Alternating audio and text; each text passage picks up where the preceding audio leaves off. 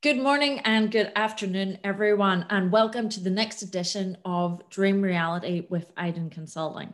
This is a podcast series where we talk to business leaders and contributors from around the world on different topics that can really create a change, are seeing this as an opportunity for change during the last 18 months of the pandemic.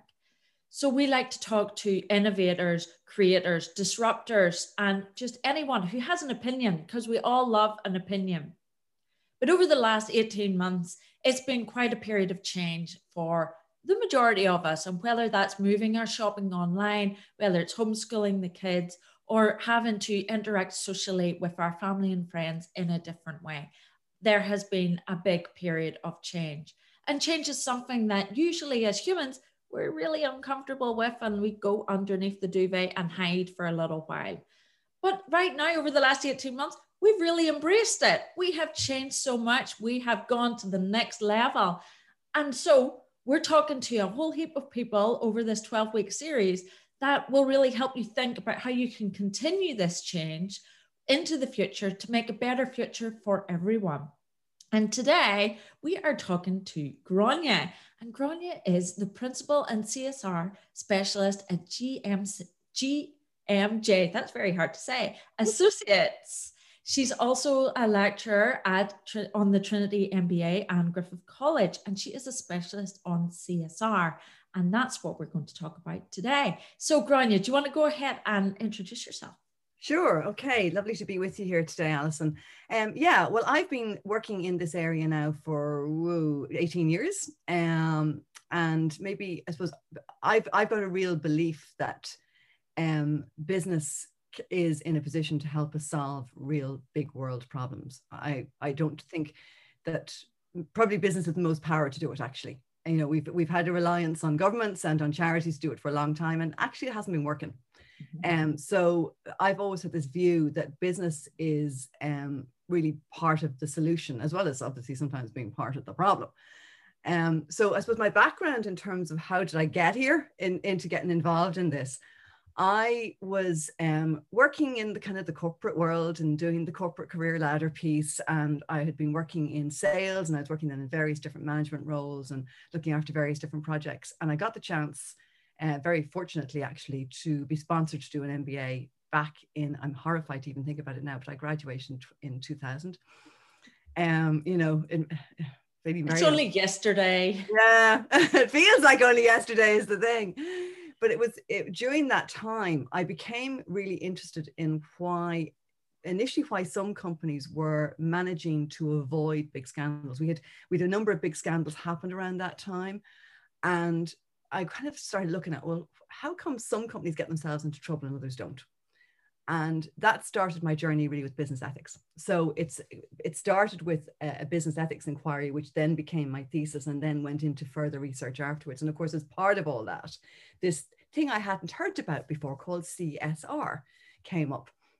And I got really, really interested in that. And essentially, a couple of years after that, I went out on my own, set up GMJ Associates.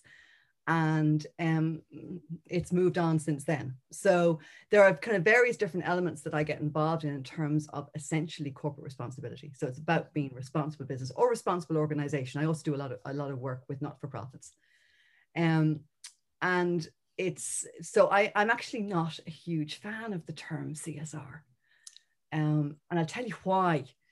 When I use that term with people, particularly in Ireland, I find that it tends to be conflated with charity. Ooh. And it's seen as a charitable thing. It's seen as a charity thing that companies do after they've done the real stuff. In many cases. Now, that's not in all cases, to be fair, but in many cases it is. And I suppose for me, because of working with MBA students and lecturing postgraduate students, it gives me a fantastic opportunity to get some insight into what people are thinking. It's not just my perspective, and it's not just my generation's perspective, that I'm getting that opportunity to get that kind of feedback. And quite often when I start with a class, they'll be telling me about all the nice things their companies have been doing and all the good things, like going and picking up litter, fine, or going and painting a homeless shelter or whatever it is. And I really see CSR as being much more fundamentally about how you run your business. It's there's an old phrase about it's how you make your money, not what you do giving away that money. Now there can be a role for giving away and a bit of philanthropy as well, but I think it needs to be a much more integrated, this is how we do business view of the world. That's so interesting. And, I think, this is going to be a really interesting discussion, because the whole concept of people's perception of CSR and the way you're talking about it just really shows the maybe the level of misunderstanding or the different facets of it and what people are embracing. And definitely, certainly when I was researching a little bit ahead of our discussion today, because I do a little bit of research, might not seem it sometimes, but I do. And I just was like, this is just growing and growing and growing and growing. And I was just like, how are we going to fit all this in? So I think that this is maybe something that will have to be revisited. But I think as well, just to touch on that, and I think something that has become really apparent through my series so far is that almost everyone that I've spoken to has had some kind of career change or pivot, or something has changed. And that has been completely by accident, by the way, because we've spoken to, people of completely different ages, in completely different industries, in different countries, completely by accident. And I had no idea. And as well, the other thing is that the driver for it was really a purpose or their interest in every single case. And here we have it again with you. And I think that that's really something that people can take to heart, that, that's, yes, you can start your career, and yes, that's where you maybe learn a lot of skills and things. But I think that concept that maybe a certain generation were told that this is a job for life, actually, that's maybe not really true, because we're not really doing that job for life anymore, even now. And yet we're, speaking bad of maybe millennials and Gen Z that jump maybe a little bit more, but we, a lot of people are changing jobs and are very purpose driven. And it's maybe just we're talking about it a little bit more that really brings it to light. And I think that's very, very interesting. And I think that purpose-driven piece is actually something very important as well in the corporate responsibility arena. Is that, and if for somebody who is kind of in the position of running a large-scale business and is dealing with people jumping a bit more, that's one of the kind of crucial differences I think they can make in their business, is being very clear about what the business purpose is. That's, if you like, that's the bedrock of everything that you're doing and why you're doing it. And that's a really important piece to articulate. And I do some work sometimes with CEOs and getting them to articulate that. And they find it terribly difficult. They can tell you a lot about, what they do and how they do it, but not why they do it. Yeah. And it's that purpose piece, that why, that I think just shifts the whole view of the organization, and particularly for millennials. I was actually speaking at a conference in Trinity a couple of years ago, and one of my co-panelists, and I keep on saying I must chase this down and get the actual source of the research. She works in employer branding. Okay. And she was saying that for companies have a clearly articulated purpose, they actually hold on to their younger staff for an average of 5 years compared to an average of 3 years. So it actually makes a difference. Bottom line. Wow. Yeah. And that makes so much sense, because we are so purpose driven, and, it really, that doesn't seem like a surprise, but as well, again, it seems kind of obvious, but yet we're not really doing it. Yes. Yeah. But to jump into some of our questions specifically around CSR, CSR, it is this, it's thrown around, and I love that you kind of want it to shift, and, the explanation and the understanding of the term to shift. But is this just a marketing ploy, or is this something that, they can advertise? We do this and we do this, and this is our CSR, and it's in all the annual reports and things like that. And it's getting more pages in the annual reports as well. Well, hopefully, yeah. I mean, some places have had, separate sustainability or separate CSR reports, and we are seeing a shift towards integrated reporting where it goes with the annual report. That can be a big ask for companies. There's a lot of data to gather, and you've got a legal responsibility on your annual report, so it can be quite a shift. But is it something they can use as PR? I think that this is maybe there's a whole myriad of issues here. It's a really interesting question. Yes, I think it can be used as PR. And I would actually make an argument that if you're doing it well, it should be used as PR. And that it will only really work as PR if there is a strong, genuine alignment between the CSR program, or I tend to talk about it as being additional programs for social good that a company might be involved in, and what the company's core business is. And the people get that, they can see that. If it's just a sort of a bit of a charity throwaway at the end of the year, and your staff are seeing actually they're being really nice to people they don't know, but actually they're not treating us terribly well. That's not corporate responsibility, and therefore you've actually created a really cynical staff who are saying they're just doing this for the PR. It's a very interesting area. I find, again, I suppose it's working with students, which is great, because you get sometimes this comment about, oh, they're only doing that for the PR, or they're only doing it to look good. And maybe they're not only doing it to look good. I mean, I think a really well aligned with the business purpose actually is giving your staff opportunities to develop and to actually find new opportunities for the company and all kinds of things. But I actually have a belief that if you're a manager in a business, you actually have a moral responsibility to shout about your CSR. And let me explain why I say that. Most world religions teach that we should give alms quietly, and we don't boast about it. And this is inbuilt in most of us. Even if we weren't brought up in a religious household, it's in the community traditions around us. And therefore, I find a lot of senior managers and organizations are loath to shout too loud about some of the things that they're doing. But I think there's a big difference between Gráinne Madden giving some of her post-tax income to a charity of her choice, and Gráinne Madden as, say, a MD of a major company, particularly if it's a listed company with shareholders, spending that company's money. Because if I'm spending their money, I think it needs to be creating a benefit for the business too. So there needs to be that kind of loop back into the business, whether that's good PR, whether it's more motivated staff, whether it's maybe business opportunity, actually, because what we're seeing more and more is that this is melding into not just being a charity add-on extra, but actually something that's part of the business. So it's what you do in the business also creates the benefit for society. So yeah, I think it can be and maybe should be PR, but I think it's approached with care. And PR that is simply a badge, or it's simply a stamp on something, we're given a bit of money, if it doesn't make sense. There was an academic and consultant actually as well called Kelly McElhaney, and a number of years ago, I think back 2008, she published her research into some of these programs, and she found that consumers, if they could see a link between the charity element and the business doing well out of it, actually liked it because they got it. It made sense to them. And they were more likely to engage with it.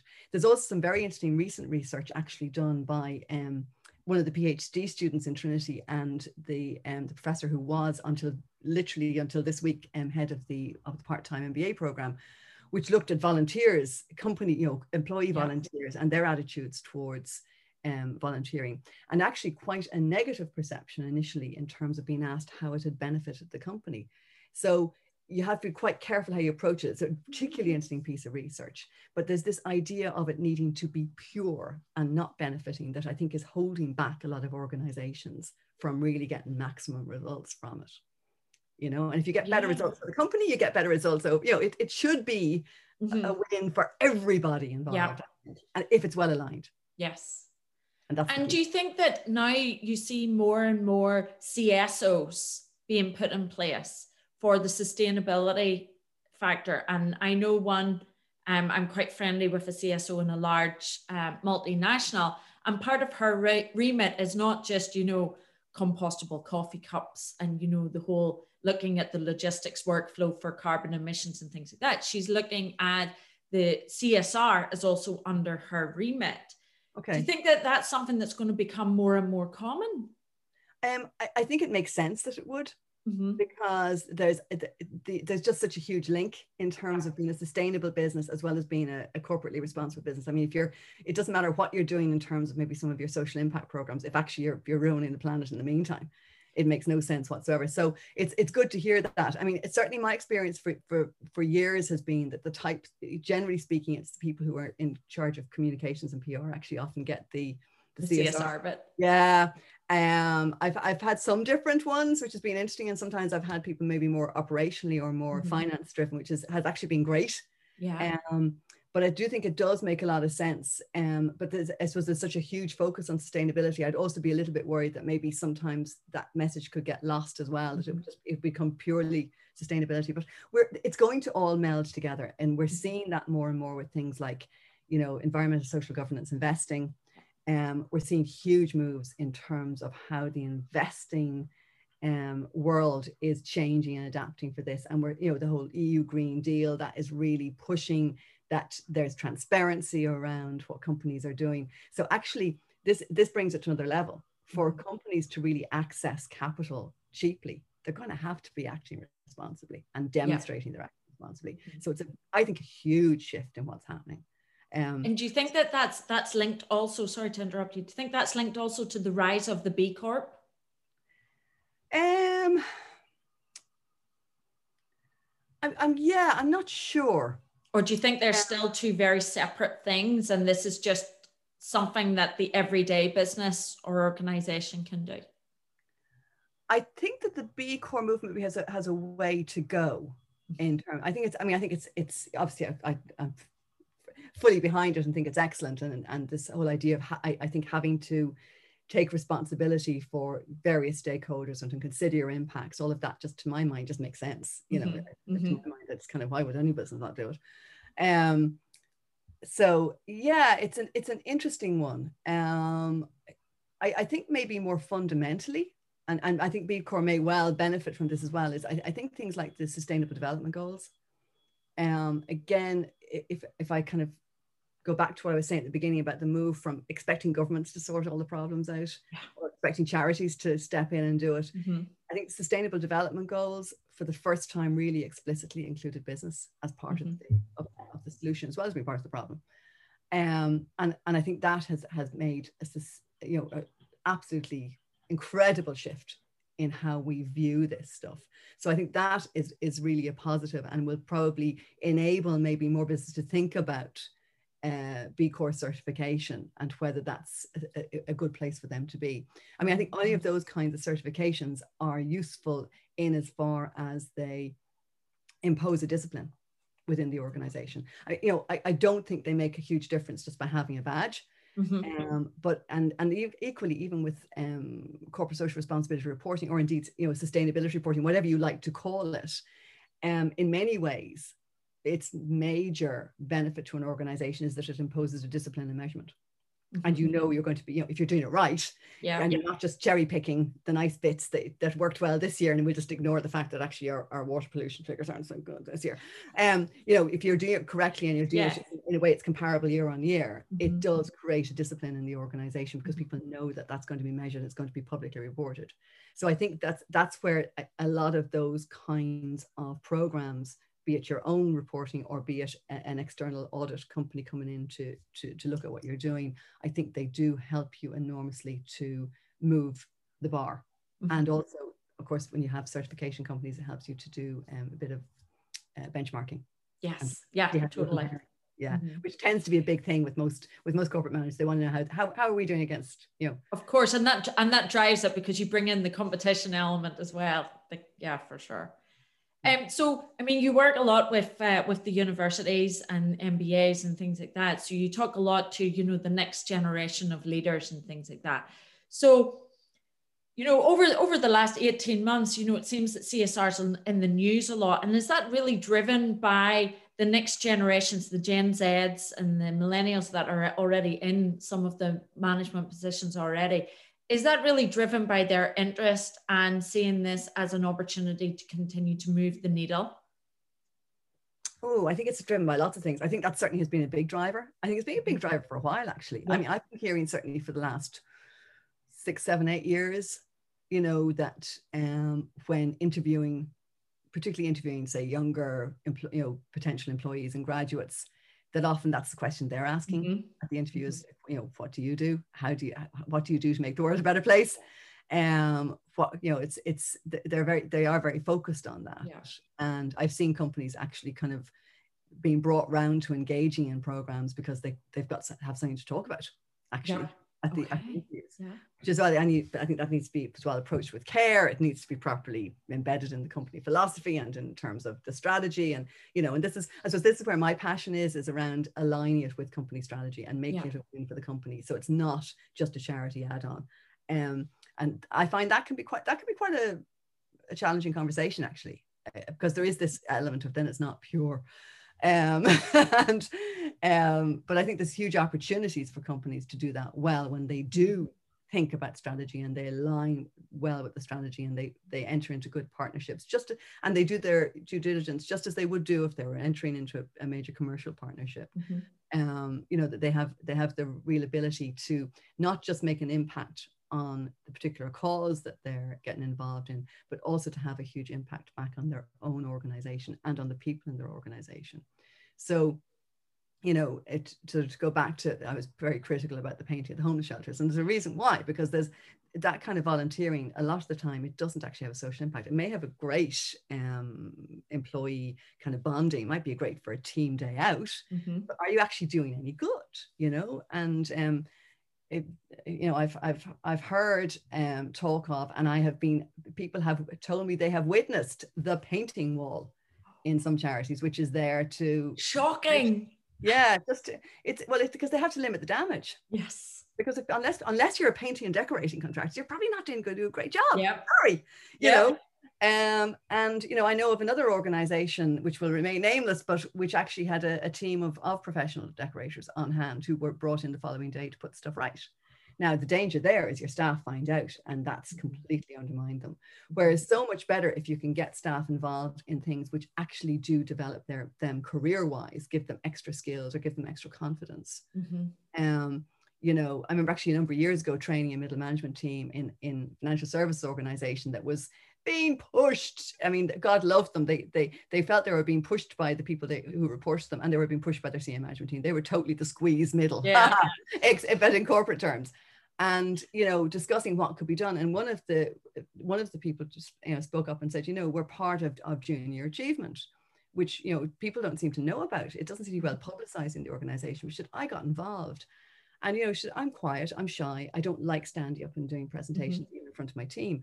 But so it was brilliant. You know, I got a chance to do these things and be given a bit of help and learn how to do it and try it out with a bunch of young kids and find that I was making a difference. So, you know, it's people don't, I think, often look at some of the skill development that can happen through such encounters, through well-designed programs. As I keep on saying, it needs to be designed that it has actually a link with the company strategy.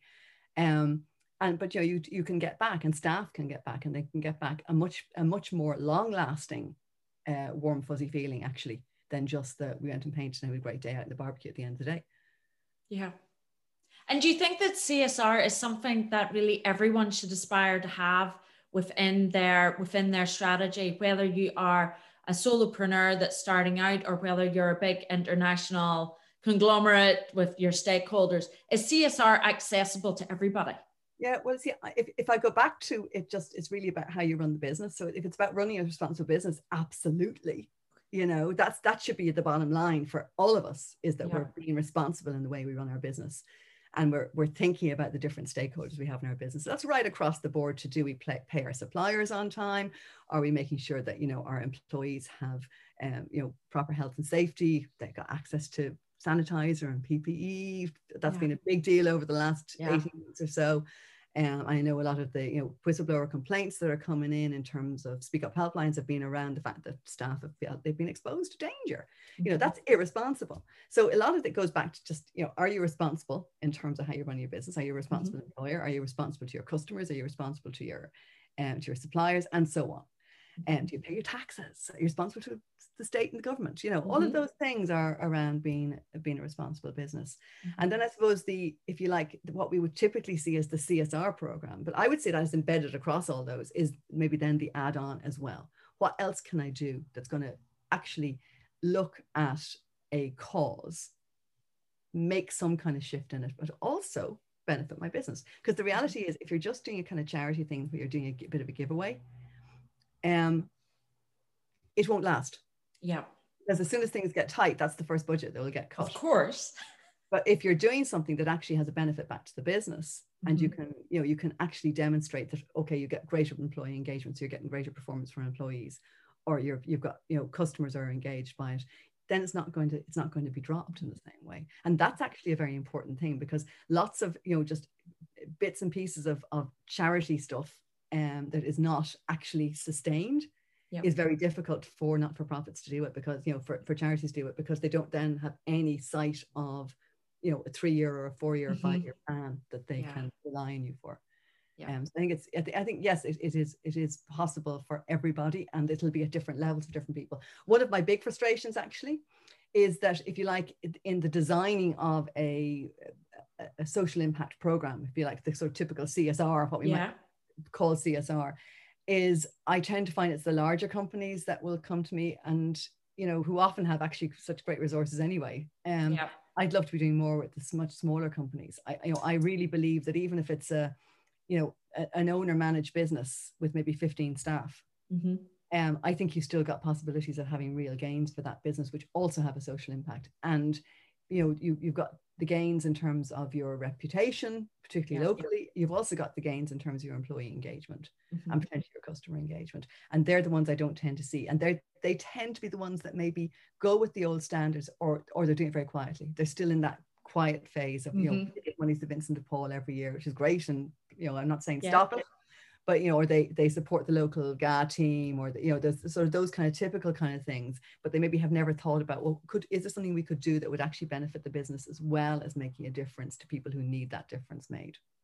COVID kind of brought some interesting examples, didn't it? People, kind of, businesses that kind of, there were businesses, weren't there, alcohol businesses that started making sanitizer. Oh yes, Brewdog did hand sanitizer and things. Yes. Now, okay, that's, you could argue they were making a profit on that. At least I think they were. I don't think they were giving it away, but I'm sure not. But that's fine. But that's fine. Like that's great. What they did is they found a social need that and they pivoted really fast to be able to address it when we desperately needed it. So that's great. I think that's absolutely brilliant. It doesn't always have to be about the giveaway. It can be, that's what we call shared value, the Porter and Kramer shared value, which is a term that, a bit like CSR, gets thrown around an awful lot and actually not used properly most of the time. But real shared value is when the business actually does gain and does make a profit from what they do to actually alleviate the social problem. Very interesting. Yeah, I love that, it's accessible in so many different forms, but at the end of the day, it's all about the greater good and the contribution. And I think that what's really missed when people talk about CSR, they think about the charity projects, but they don't think about the social contribution and the employee engagement and how that factor of it. And I think that for the key takeaway from this discussion is really that's what's accessible. And that's what, start small, think of your contribution. How can you engage your employees in the greater good, and small steps to then build up to something. I think that's a really nice way of looking at it. It builds the company strategy. Yeah.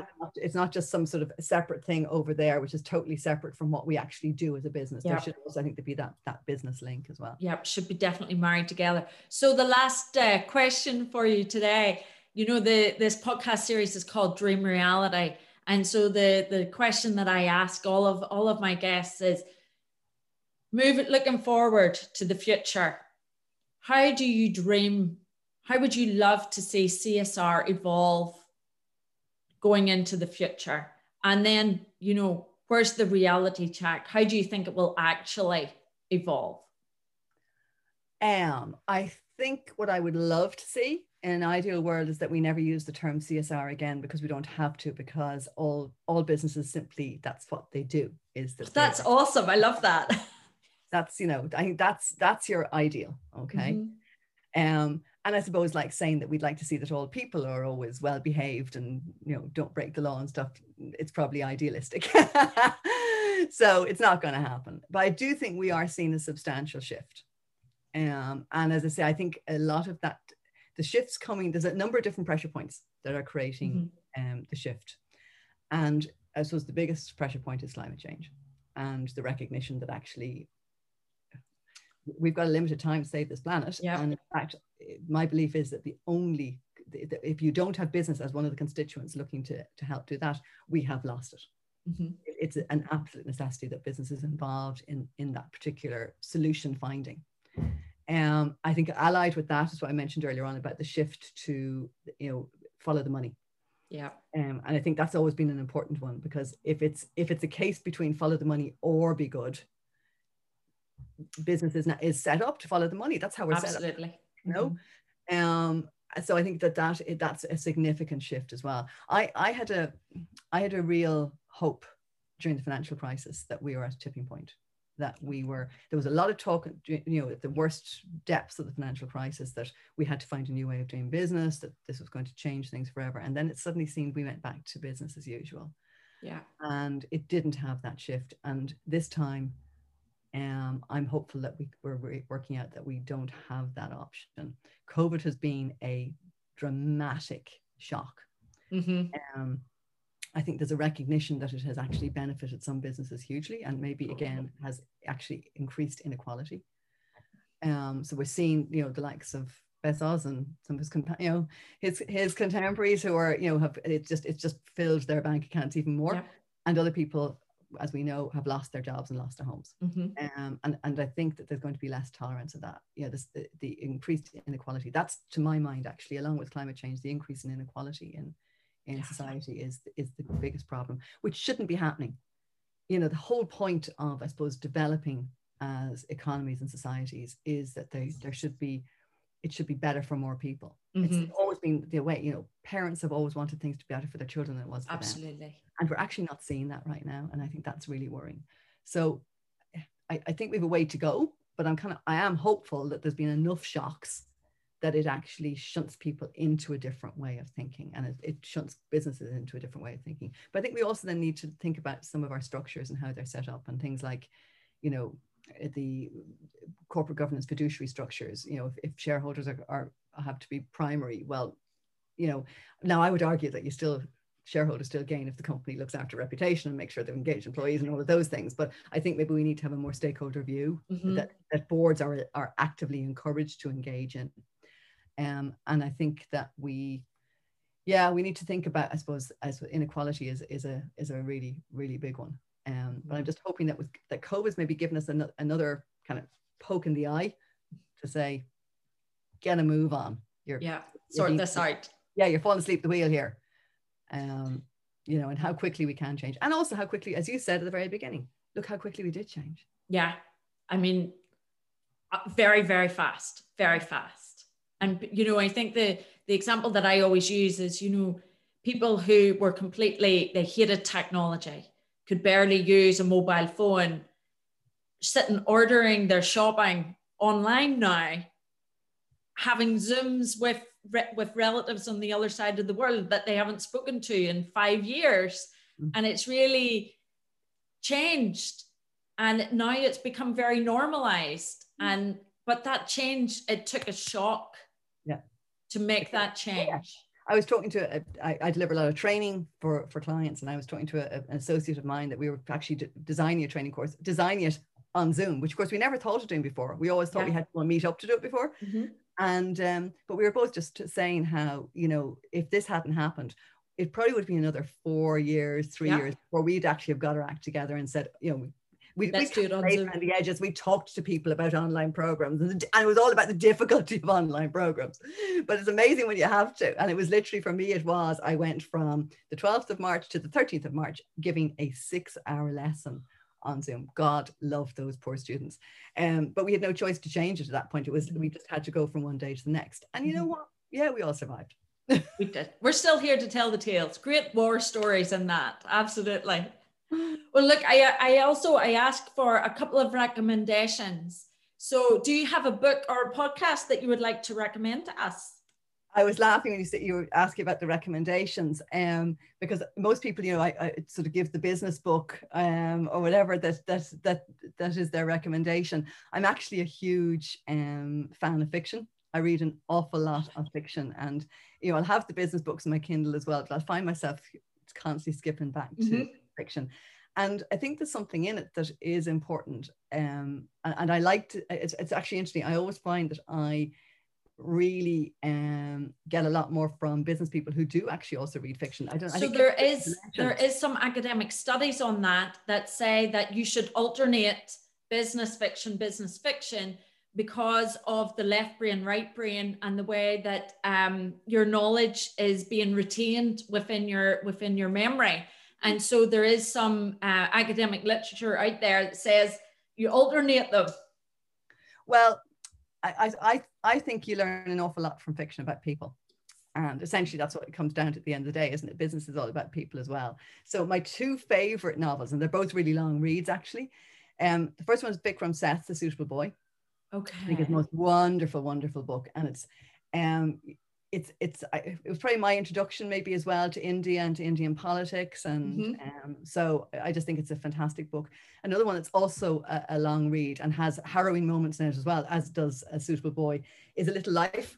And I never get the author's name. I had to write it down here. Hanya Yangihara.